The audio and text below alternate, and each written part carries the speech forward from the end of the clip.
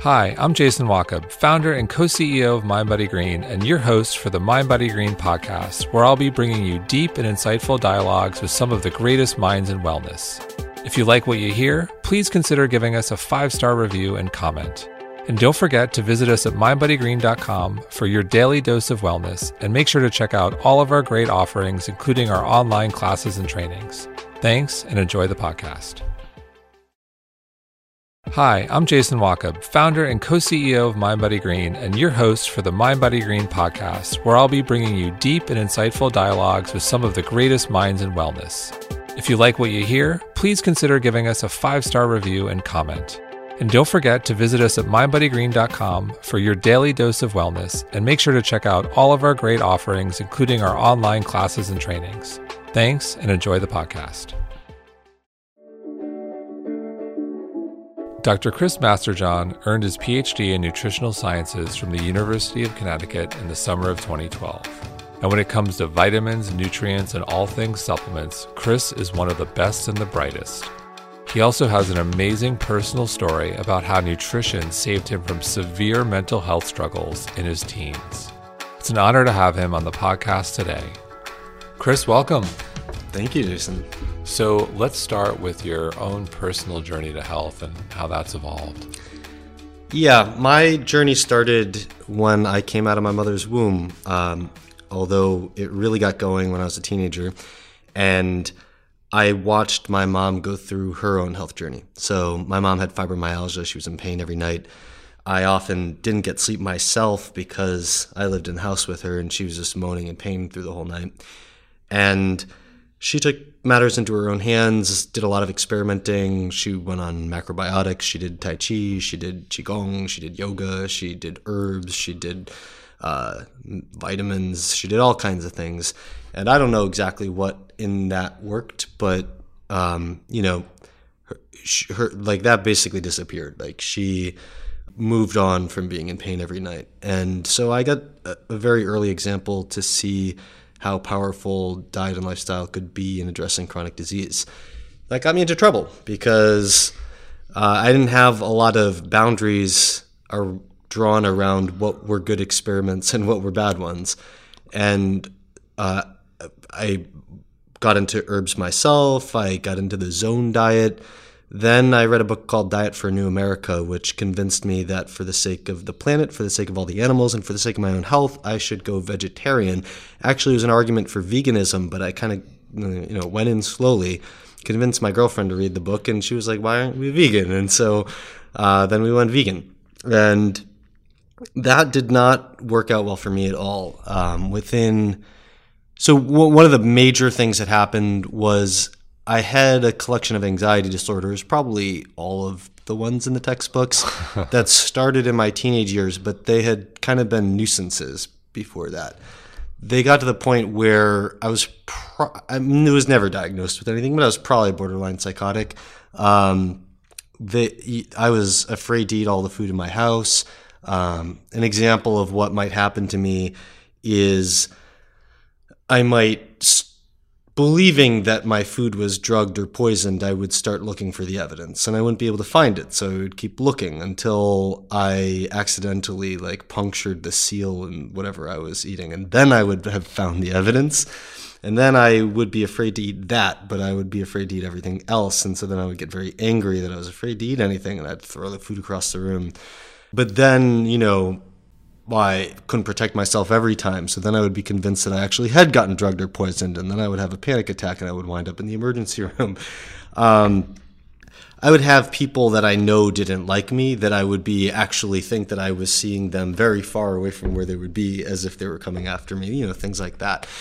And I actually don't remember a lot from that period. I didn't remember that my mom had repeatedly brought me to the emergency room during peak panic attacks many times until I was talking about it with her recently. And after thinking about it, I start to remember one time that I was in the emergency room, but I still don't remember being brought 5, 6, 7, 8 times like she says she did. So I think my memory from that period is pretty bad too. The other thing that happened was my teeth fell apart. So I went to the dentist, and in one sitting, I found out that I needed 2 root canals and had over a dozen cavities. And at this point, I'm 21-ish, so I'm kind of old to have even if 7-year-olds shouldn't have that many cavities, right. but and for a health-conscious 21-year-old who's not loading up on sugar, that's a pretty bad tooth situation, right? So I really want to fix my teeth. The mental stuff I didn't really expect to be able to fix. I just figured I had mental problems. This is something you got to live with. But I was kind of in the market to find something to fix my extraordinary rate of tooth decay. So at that time, I'm working in the dining hall as an undergraduate. My boss, he was into drinking raw milk. And the farm that he got his raw milk from in New Hampshire had a pamphlet that talked about why you should drink raw milk. But it talked about some other things. And one of those things was the work of Weston Price. He was the first research director of what became the American Dental Association. And he worked for 25 years doing laboratory and clinical research on the causes and consequences of tooth decay. And after those 25 years, one of the things that he was convinced of was that he needed to find people that didn't have tooth decay in order to really study this, because he wanted controls. And at that time in America, the nutrition was probably the worst it's ever been, because this was in the 1920s and 30s, where we've learned the technology to refine foods. Well, first we learned the technology to refine foods, and then we learned about the vitamins. And so he's working around the time that they are discovering the vitamins. And so no one's really conscious of, why you shouldn't mostly eat refined flour and sugar as 90% of your diet. And then also with the Great Depression, it became hard to eat good food as well. And, in the Depression, my grandmother, typical meal for her was Wonder Bread with Crisco and sugar on top or something like that. So everyone had terrible tooth decay in the United States, and he wanted to find people that didn't have tooth decay to serve as his controls. And he kind of inadvertently became a pioneer in nutritional anthropology, because he read that from other anthropologists that there were groups of people who had not come in contact with modern society who happened to have a lot better teeth than everyone in modern society had. And so he said, I'm going to go find all those people, and I'm going to figure out why they don't have tooth decay. And so he did this around the time of the nutritional transition from traditional diets all over the world, with shipping and ports opening up. All traditional diets everywhere were converting to what he called the displacing foods of modern commerce: the white flour, the white sugar, the canned goods, syrups, etc. And so he went to try to find groups where a port just opened up in town, and he could compare one village where they didn't have the port to another village where they did have very similar genetics. What was the difference in the foods they were consuming, et cetera, et cetera. And so to kind of cut that story short, one of the major things that I learned from Price's book was not just that refined flour and refined sugar is bad for you, which to most of us at this point is sort of obvious, right? That was the unsurprising part. The surprising part was, in the absence of white flour and white sugar, what were the things they were consuming that led to thriving health? And by the way, one of the things that he found was, even though he went to study tooth decay, one of the things that he found was across the board, mental and physical health was in peak shape when people were consuming their traditional diets. And all of it fell apart when they started consuming the displacing foods of modern commerce. So what were they eating? And one of the points that Price made was that they put extraordinary effort and will into procuring foods that were good sources of fat-soluble vitamins. And they didn't know about fat-soluble vitamins, but they knew what foods would promote health, and they went out of their way to get them. So this was knowledge that they had accumulated over generations of what do they need to. It wasn't just they had to not eat white flour and white sugar by accident of not having invented it. They knew that they needed to eat certain foods, and they needed to go out of their way to get them in order to be healthy, in order to prevent diseases. And these foods, Price put them into 4 categories. They were organ meats and eggs, he put in one category. Dairy products with the fat, he put in a second category. The animal life of the sea, fish and especially shellfish, he put in a third category. And small whole animals, he put in a fourth category. So like insects and small frogs and things like that you'd eat whole. And not every group ate all of those things, but they all ate at least from one of those categories, and they all went out of their way to get those foods. So I'm reading this book, and I'm like, first of all, when I went vegan, I had no consciousness that there were vitamins in meat. Meat, just regular old meat is a good source of many vitamins. But I kind of had this very simplistic idea that meat is where you got your protein, milk is where you get your calcium, vegetables are where you got your vitamins, and we don't need as much protein as everyone says we do. We don't need as much calcium as everyone says we do. So we just get the vitamins from the broccoli, which has enough protein, right? And so I'm reading this. Not only were people getting important vitamins from animal products, but even when I was an omnivore, and even all my omnivorous friends weren't eating organ meats, they weren't eating small animals with the bones, they weren't eating even shellfish weren't eating too much of. So a lot of these foods that were especially nutrient dense were things that I'd never been eating. So I completely changed my diet around in order to incorporate these principles. I started eating, during my recovery from veganism, I was eating a pound of buffalo liver a week for a very long time. Wow. For example, instead of being concerned about not eating too many eggs, I made sure to eat at least 3 eggs a day.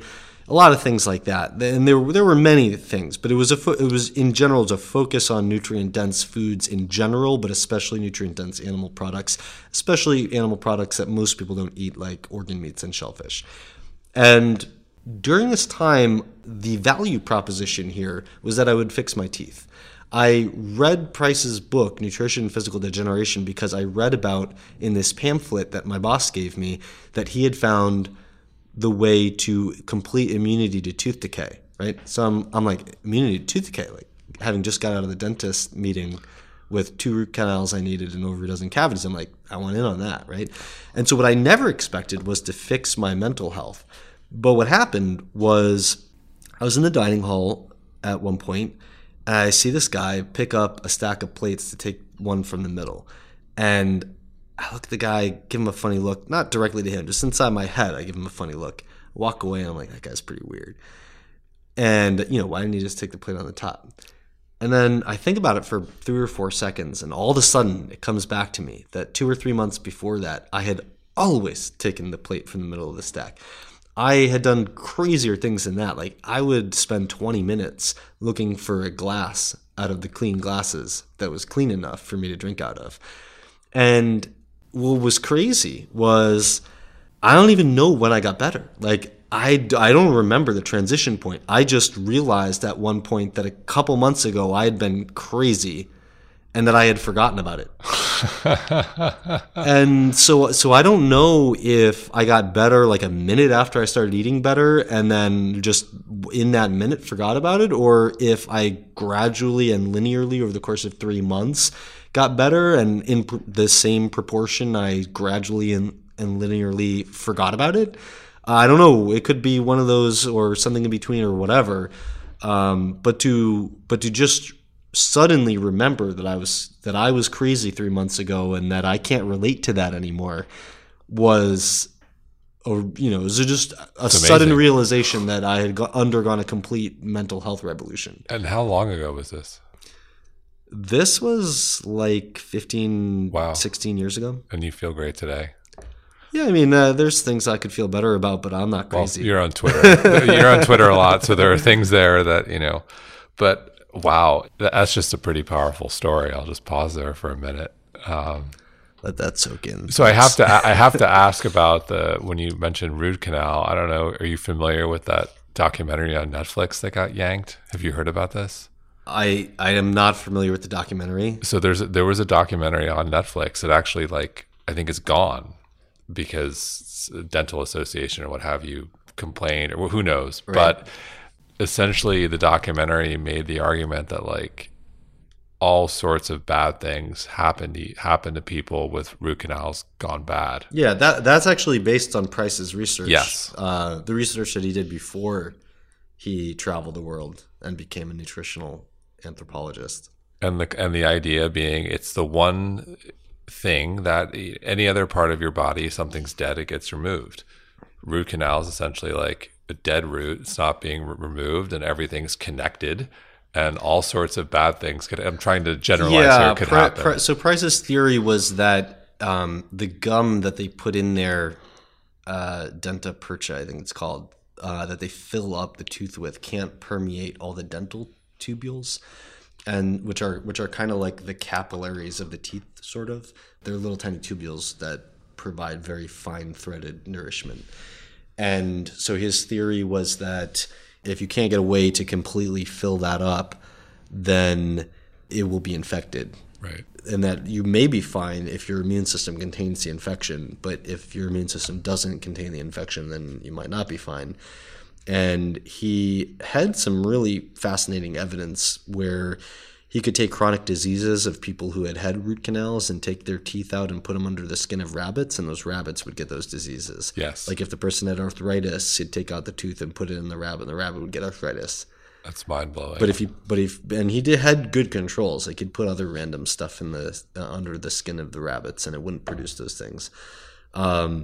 There was a guy, George Meinig, who wrote a book called Root Canal Cover Up. And I don't remember off the top of my head his credentials, but they're extremely credible. He was a root canal specialist, and I believe he was at one point the president of they're called endodontists, of their professional association, if I remember correctly. And he was retired when he wrote the book, right? So their whole livelihood would be destroyed if people were convinced that root canals were intrinsically harmful, right?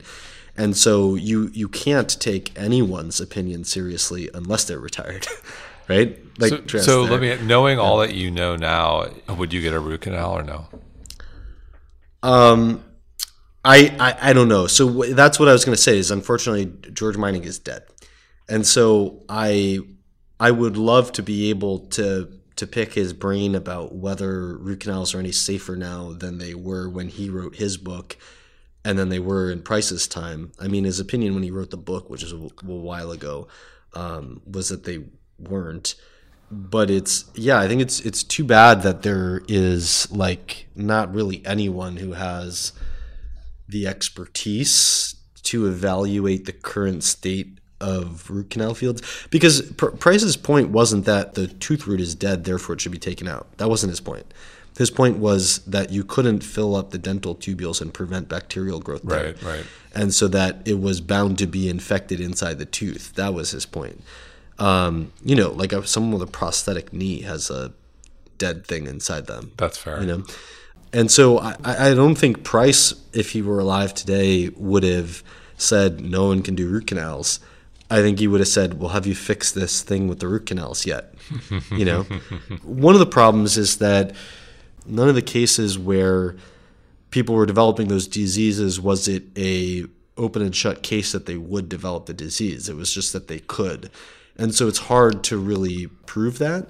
I mean, it's hard to prove it in the sense that not everyone's going to get diseases, and you don't know when they're going to get a disease, and you don't know like how long would you have to wait after someone gets a root canal to try to show that.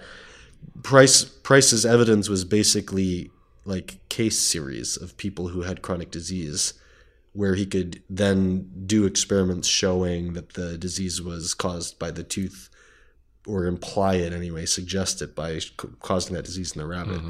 Mm-hmm. Today, I think if you wanted to provide really good evidence, the standards today would be you'd randomize people to root canals or a sham procedure, and blinded ideally, and then like measure statistically significant changes in disease rates between the two groups. And no one's done that. Maybe someone's listening is getting inspired right now. Yeah, maybe. I probably would err on the side of not having the root canal, but I don't feel really confident about that, and I wish that there were someone with the level of expertise that George Meinig had, and the level of openness and willingness to, someone who like has an alternative, like a backup plan if they lose their job, who could, really study this. Right. So you mentioned overcoming some mental health issues through the power of food, through the power of nutrition. I think a lot of people today suffer from anxiety. People can't get to sleep. What would you say to those people in terms of what they, and I know it's hard to generalize, but if you could, what should those people be eating? What supplements, in your opinion, work for people? And I'll put two buckets, like anxiety and sleep, but they seem to be two pain points for a lot of people right now. First of all, I think that it's important to acknowledge that what nutrition is doing is it's affecting the physiological milieu in which everything else in your brain is operating. And it's primarily going to affect the predisposition towards maybe not even anxiety, in some cases anxiety, but in some cases mental stickiness that might trap anxiety-producing thoughts and things like that. But it's always going to be the case that attitude and mental framework and cognitive therapy and all of those things are very, very real and not operating in a vacuum. So basically those things that address the specific content of your brain are operating within predispositions. Like, for example, there's a spectrum of alertness where on one end of the spectrum you're fully asleep, in the middle you're awake and alert, and on the other end you're in panic, which is arguably a state of hyperalertness. And then there's another spectrum where your mind can be mentally sticky or it can be mentally fluid. And that might just be a difference in personality in the middle of that spectrum. But on one end, you can be completely psychotic. Schizophrenics, for example, can have equal and opposite symptoms where they can have something called flight of ideas, where there's, every fraction of a second, there's a new idea that's streaming into their mind, and they can't grab onto any of them, and they're just all just hitting their mind at massive speed. And then there's rigidity of thoughts on the other side of that. They're both equally psychotic, but they're just on opposite poles of that spectrum. Those are going to be influenced by nutrition, and then the content of what you think about is going to be just as important, right? So, for example, let's say that your mental framework is one where you are predisposed to worry about worrying. So the way you get into a panic attack, for example, is a panic attack is basically believing your own bullshit. Yeah. So you worry about something, and then you're convinced in your mind that you are justified in worrying about that thing, and that you should worry about worrying. And then you worry about worrying about worrying. And then you worry about that, and then you worry about that, and then you worry about that. And each set of worrying warps you into an increased state of panic until you actually enter into the panic attack.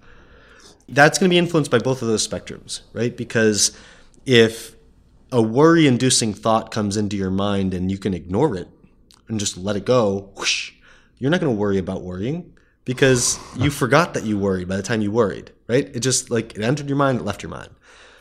If your mind is mentally sticky, then the worry-inducing thought is going to come into your mind, it's going to stay there, and it's going to give you opportunity to worry about worrying.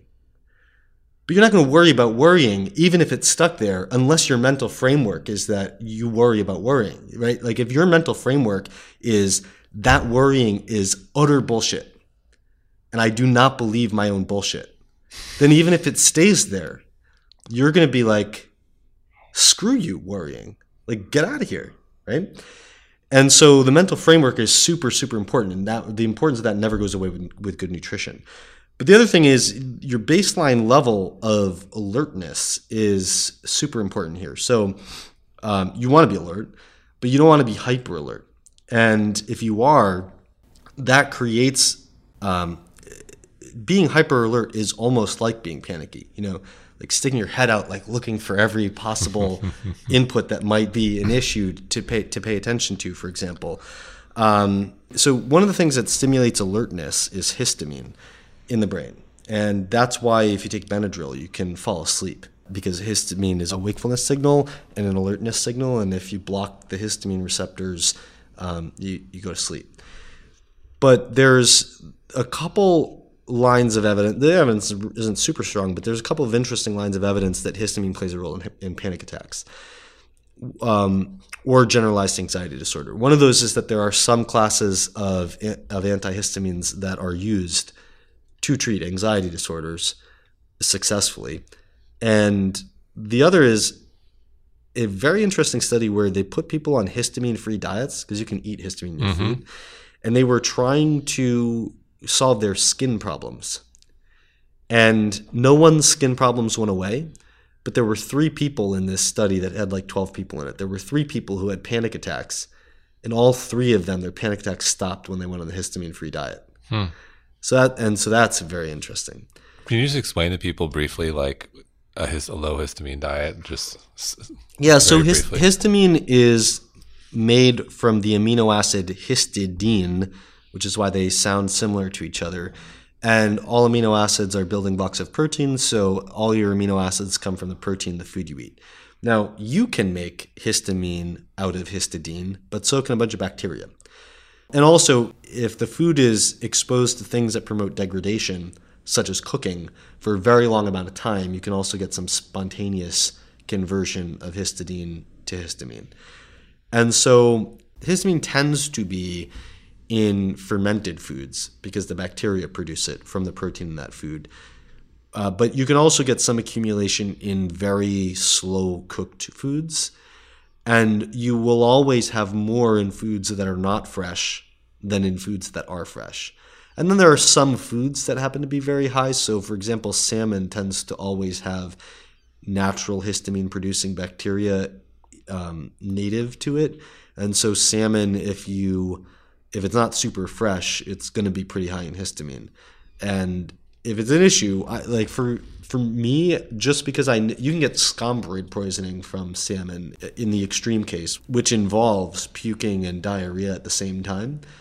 So whenever I eat salmon, like I buy it fresh frozen and I thaw it out in water right before I eat it, because I'm probably not going to get scombroid poisoning, but I'd rather not risk it, you know. So anyway, let's go back to your original question, which is anxiety. What should you do about it? Well, let's talk about reducing mental stickiness first. So this isn't directly getting at anxiety. It's getting at the thing that makes it hard to get rid of anxiety-producing thoughts and thought patterns. And that's how you control your mental stickiness. Your mental stickiness is largely controlled by dopamine, and it's controlled by a process called methylation. Methylation is a process that's supported by B vitamins, especially folate, which is vitamin B9, especially vitamin B12, especially choline. And then there are a few other B vitamins that play supportive roles, but those are the main ones. And the more you methylate dopamine, the more mentally fluid you are. The less you methylate dopamine, the more mentally sticky you are. And there's an amino acid, glycine, that is in the protein in the food you eat. The best sources of it are skin and bones, so anything that's rich in collagen. And most of us don't get enough glycine. And if you don't have enough glycine, you're going to be more prone to over-methylating. And if you over-methylate dopamine, you could get too mentally fluid, which we would call easily distracted. So basically you could think of the methyl-supporting nutrients, folate, B12, and choline, and their adjunctive supporters in the other B vitamins. You could think of those as being pro-methylation and pro-mental fluidity. And you could think of glycine as being not really anti-methylation, but protecting you from going overboard into territory of too much distraction. So would you throw grass-fed collagen in there then?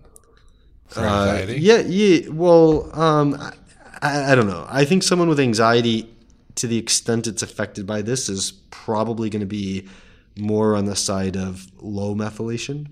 But I think that you should get enough glycine. Got it.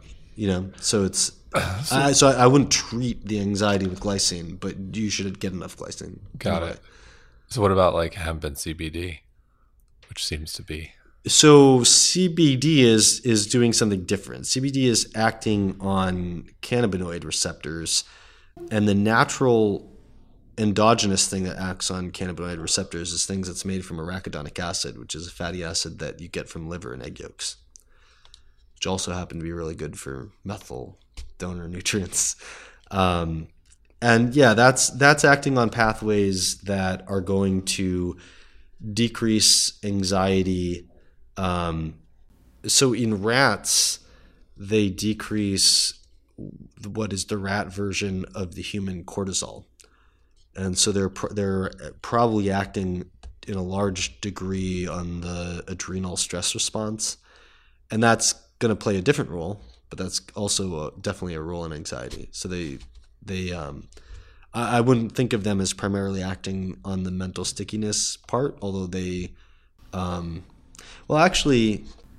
cannabinoids do increase dopamine signaling, and so I'm not sure exactly how that affect that system, but they would probably play into it a little bit. Yeah. In the brain, the primary way that you get rid of histamine is also with methylation, and so that other spectrum of hyper alertness, to the extent that that's playing into anxiety, that also will be supported by methylation. So, yeah, good. So before I go to sleep, I do want to talk about MTHFR, which what is it, like a third of the population has? And it depends how you define has. Right. Depends on what the definition of is. That's fair. And then homocysteine and methylation, I was telling you offline that I had crazy high homocysteine. Now it's in check. So just talk about methylation, MTHFR, and homocysteine, and sort of how briefly. I know it's complicated, but yeah. So there's a lot of people running around saying I have MTHFR. Everyone has MTHFR. It's an enzyme that we all have. There are some variants in the gene for it that some of us have and some of us don't. But even there, almost everyone has at least one of those variants. So there's two major ones, and they're distributed in the population where there's basically 6 combinations that are mostly equally distributed in the population. 15-ish% of people in each one, give or take.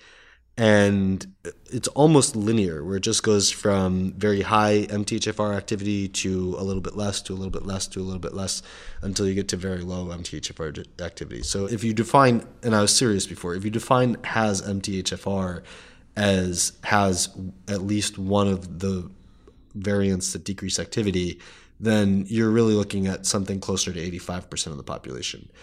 If you want to use some kind of cutoff, like I'm mostly concerned with people who have at least 50% decrease in activity, it's going to be smaller. It's going to be closer to half the population.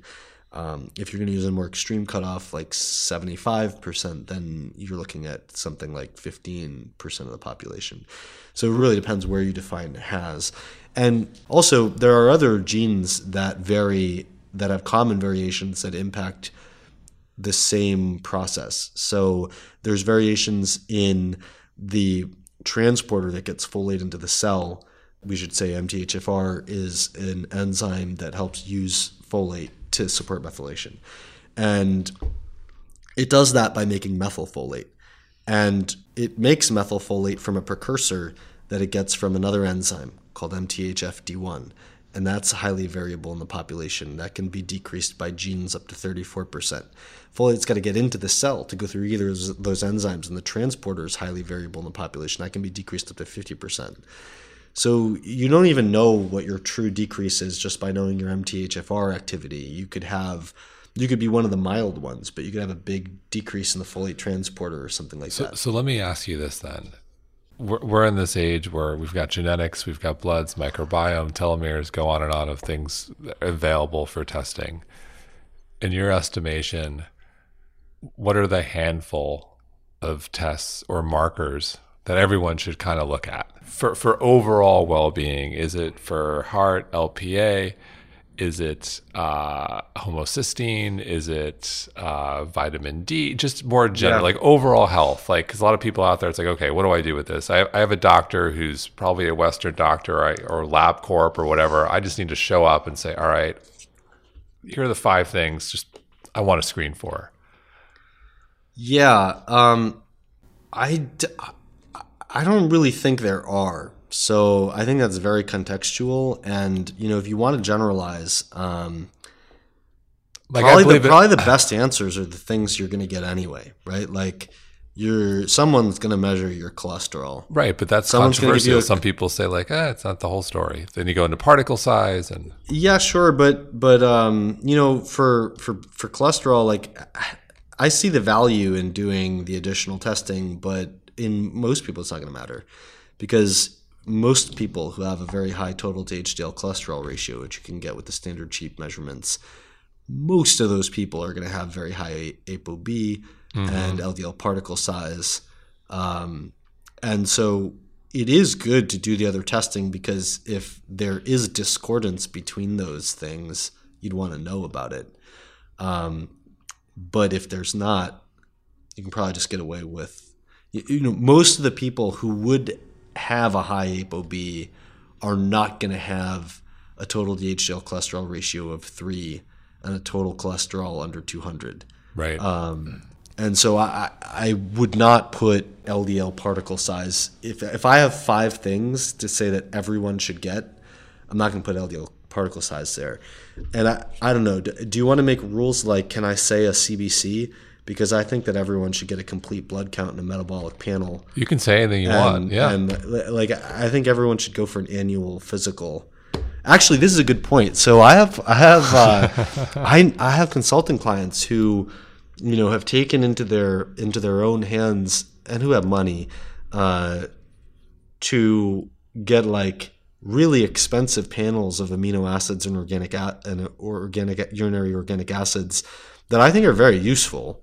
Don't get me wrong, but might spend $1,000 on these panels every quarter. And they haven't gotten a CBC or a metabolic panel for 6 years. And so I think that's a little backwards. Like I actually do think that the stuff that your doctor is going to run on you anyway, your conventional doc, is probably the most important stuff to have. That is, also it's cheap and there's no arguments, and so you should get that. But if the question is, what are the 5 most important things that you're going to get that you're probably not going to have ordered for you by your doctor? Right.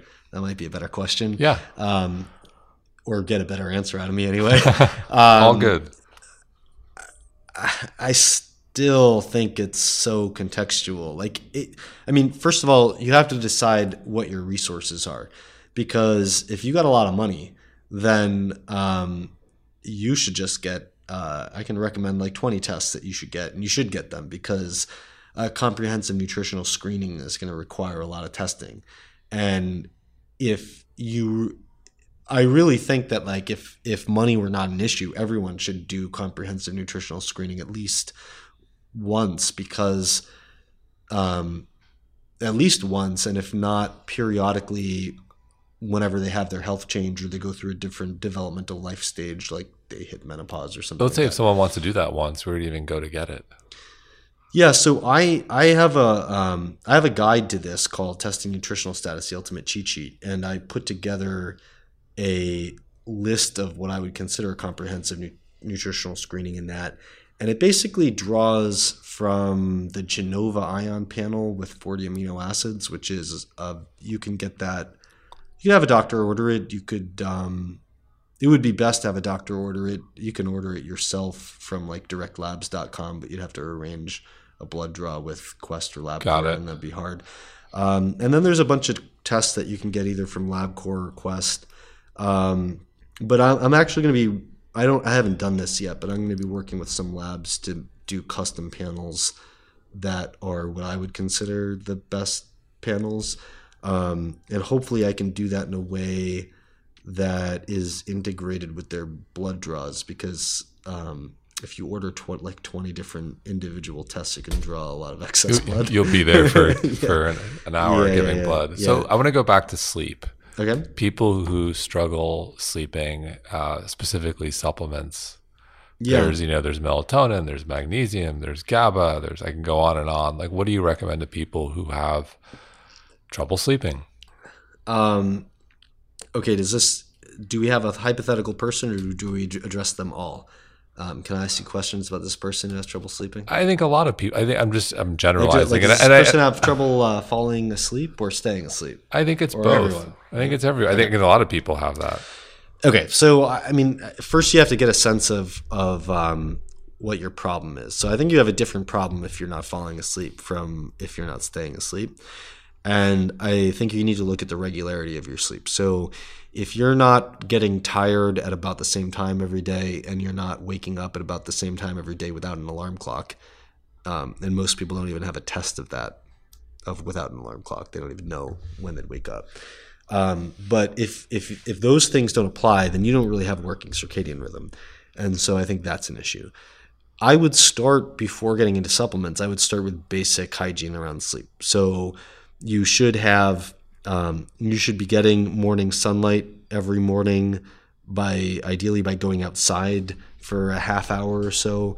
And that should be at around the same time every day. So even if you don't wake up at the same time, you should make some time where you are up.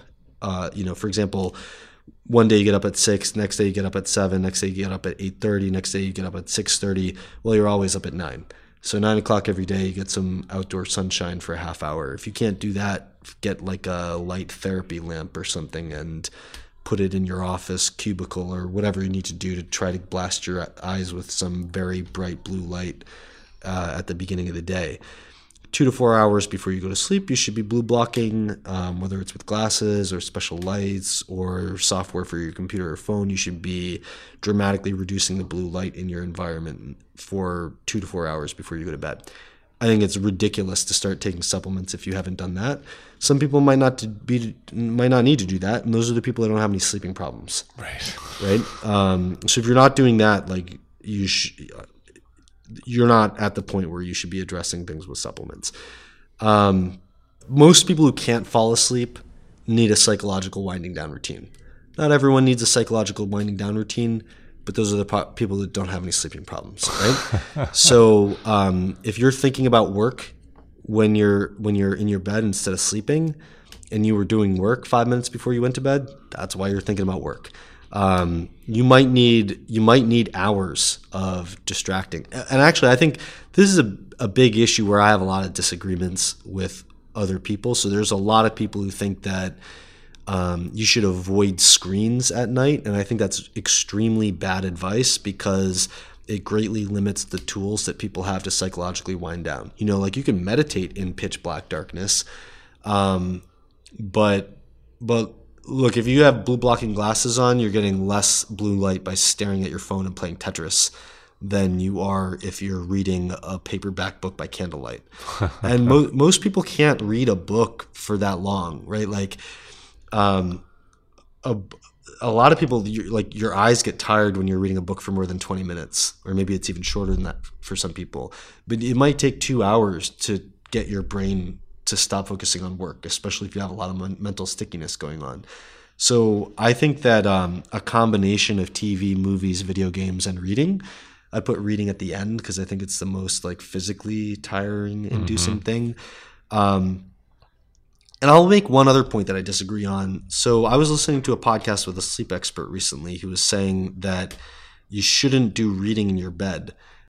I think there are a lot of people that when they read and it starts making them fall asleep, will ruin that effect if they get up and do something else, even if it's reading in the living room and getting up and going to sleep in their bed. Right. And so I actually think most people should probably end the night reading in their bed, very close to a nightstand where they can just put the book down or even just fall asleep with it if they have to. So I think those are the basic things, but you asked me about supplements. So first of all, make sure you're eating enough food. I know I had a problem for a long time where if I did not eat enough food, I would have insomnia. But if I didn't measure and track the food that I was eating, the only way for me to prevent the insomnia was to overshoot how much food I had to eat, which would make me fat over time. I don't have to do that anymore, but that's because I did a lot of tracking to really get in intuitive touch with how much food I'm eating. A lot of people undereat, and I would say that that's one of the biggest things. Carbohydrate is a tricky issue. So some people on people on low carbohydrate diets, ketogenic diets can increase the GABA levels in their brain, and GABA is a calming neurotransmitter. And so some people sleep better on ketogenic diets, but a lot of people who have sleeping problems, I think it's from not having enough carbohydrates stored in their liver to keep their blood sugar stable through the night. And in those cases, I think this is especially true if people wake up in the middle of the night. Quite often that's because their blood sugar dropped because they didn't have easy access to stored carbohydrate in their liver. So I think there's a lot of people who need to eat more carbohydrate, even if some people benefit by going very low carbohydrate. And I think probably the worst place to be is in the middle ground where you're not ketogenic, but you're very low carb. Like if you're eating like 70 grams of carbohydrate a day, if you sleep great on that amount, more power to you. But a lot of people there are not going to be reaping the benefits of increased GABA that would come on a ketogenic diet, and they're also not repleting. They haven't trained their body to survive on lower carbohydrate amounts that they would get that they could get away with if they were eating keto, but they're not eating enough carbohydrate to actually fuel the carbohydrate demand that they have. So I think that's a big issue. Then, sleeping in a cool room is very important. And then covering those, the most important supplements are going to be B6 and things that support methylation, because both B6 and methylation are required to produce melatonin. And I suspect there's another category of people who wake up in the middle of the night who didn't have enough melatonin precursor to keep their melatonin being made through the night, because you basically got to keep making it through the night in order to initially fall asleep and then stay asleep. And part of that is that you need to get the amino acid tryptophan into your brain in enough supply. Tryptophan comes from the protein that you eat, but there are basically two ways to boost its transport into the brain. One is exercise, and the other is carbohydrate. And you can do that at any time of the day. So it doesn't have to be at night. It just like a meal, a high carbohydrate meal at breakfast, or a good dose of exercise earlier in the day should be able to get that transported into the brain. But then you need to have enough of the B vitamins that support vitamin B6, as well as the methylation supporting nutrients that we're talking about before, in order to get the actual melatonin produced. But you're not a fan of taking melatonin per se. I'm not against taking melatonin, but not on a regular basis. I think if you're taking melatonin every day to fall asleep, then you have sleeping issues that you haven't fixed. Right. Like how to make your own melatonin. Right. I don't think there's good evidence for it, but there is some suggestions from animal experiments that chronic use of melatonin over a very long period of time can start causing degeneration of the melatonin producing pathways. Right.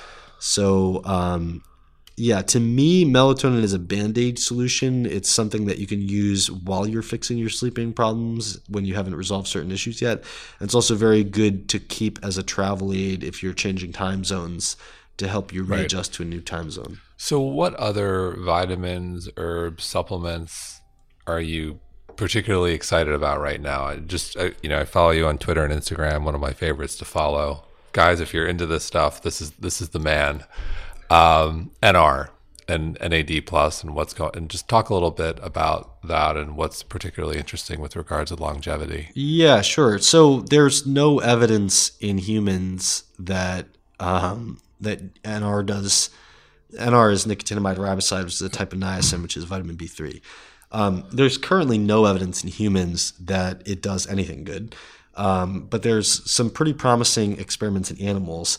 And there's also the known fact that NAD levels, which is a derivative of niacin, which plays an important role in energy metabolism and also plays an important role in DNA repair and lengthening your telomeres, which are things that get shorter as you age and which need to stay long for you to keep going. Yes. And so, what we know from the mechanisms is that it supports longevity through DNA repair and lengthening telomeres.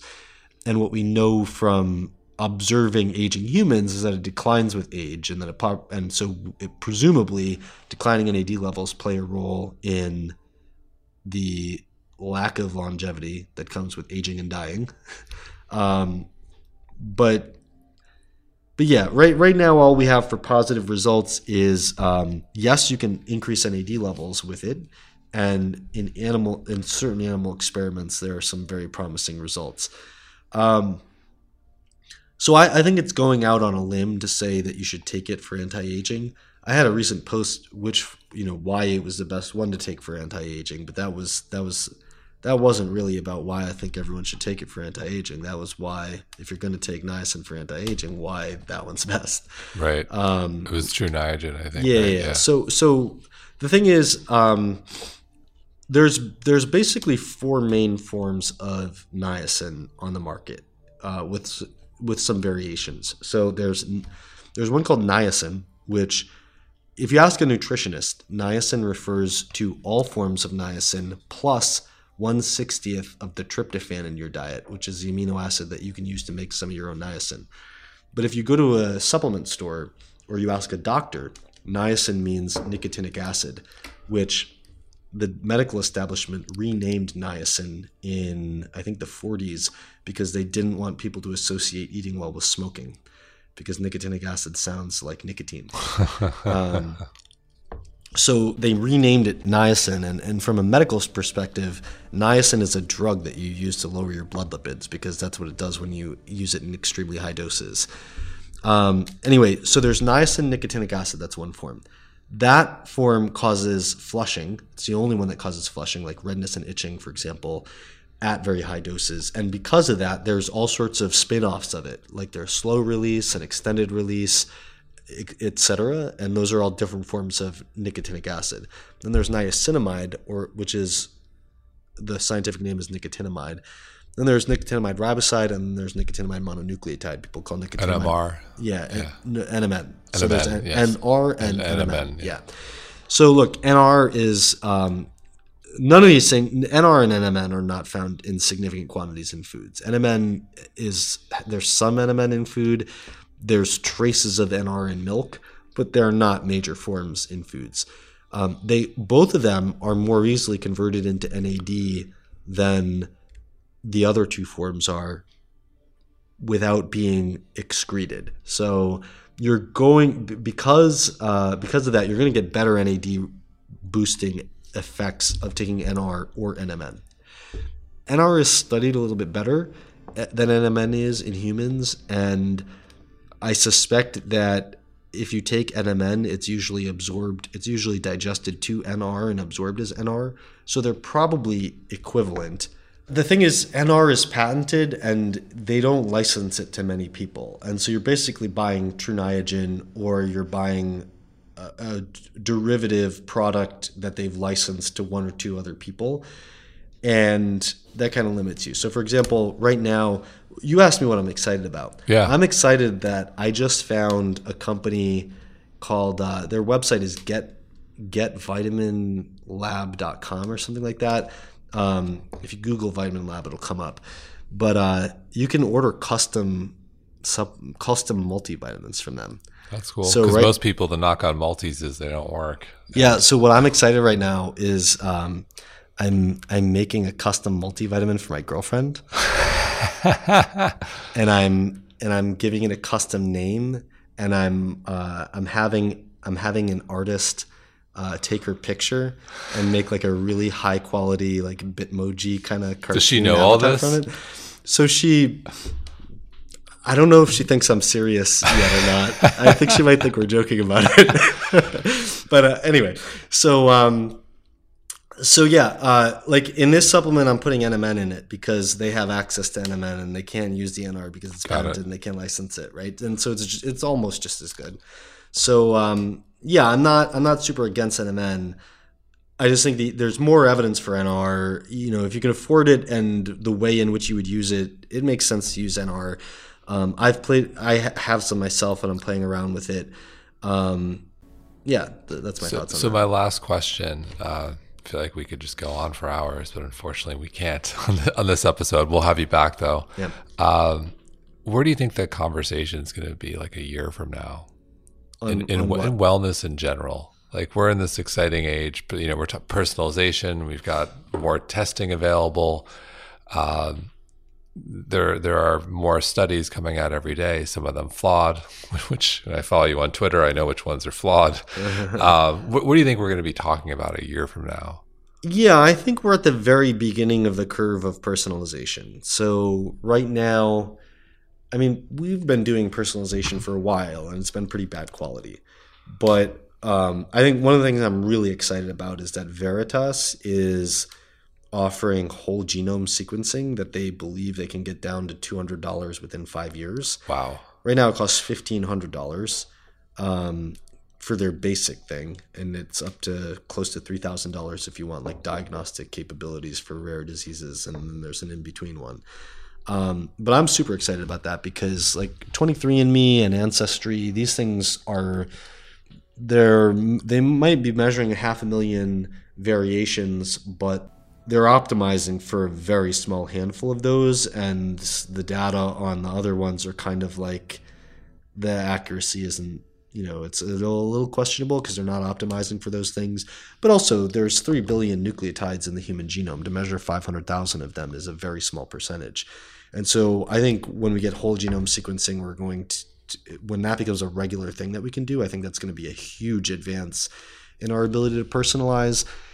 And then I think eventually that's going to change the whole conversation around these research studies, because people are still asking the most monstrously stupid questions. Like, and a question you would ask 50 years ago that would have been a smart question then is very often an incredibly stupid question today. So, for example, the question, do eggs cause heart disease? It was a very reasonable question in 1950. It's an idiotic question now. I just find it tremendously frustrating that people are really that. I'm sorry, just like it's just a stupid question. Why is it a stupid question? Because there's no way on earth that eggs don't cause heart disease in some people and prevent heart disease in other people. What you want to be doing is saying, to advance the conversation, you want to be saying, how can we identify people who should eat more eggs than they currently do, and other people who should eat less eggs than they currently do? And maybe what you find from that is that the number of people who should eat more eggs is so small that most people should eat less, or the opposite, that the number of people who should reduce their egg consumption is so small that most people should just eat more eggs. But for most things, it's not going to be the case. It's probably not the case for eggs. It's probably much more likely that, for example, someone with familial hypercholesterolemia might need to eat less eggs, fewer eggs, because they basically have a backup in their ability to clear the lipoproteins, the things that carry cholesterol, from their blood. And in a normal person, the average person eats more cholesterol from eggs. They make less cholesterol in their body. They get cholesterol going into their blood. They just remove it. It's not a big deal. It's not, one way or the other. It's not a big deal. But there are some people for whom that is not true, and there are some people who shouldn't be eating eggs. And so if you're going to do a study that says that for every additional egg you consume, there's a 1% increase in your risk of heart disease over 5 years. And so if you're adding 4 eggs to your diet, you're increasing it by, 4% or whatever. When that comes across in a headline, it sounds like, for me as an individual, I have a certain probability that I'm going to get heart disease, and that is going to change by 4% if I eat more eggs. When in actuality, we probably had the tools right now to try to figure out who were the people, how are they different, the ones that died of heart disease. It wasn't like, whether you get heart disease isn't a probability; it's a fact we don't know, and it's effectively a probability. But there's facts about you that it doesn't make sense to generalize from the average in that population. At this point, what makes sense is to try to find, how am I unique, both from you, from the population, and from me 10 years ago, and from me 10 years from now. And so I think the fundamental premise that we are all different and that our needs change over time, I think that's going to dramatically change the conversation.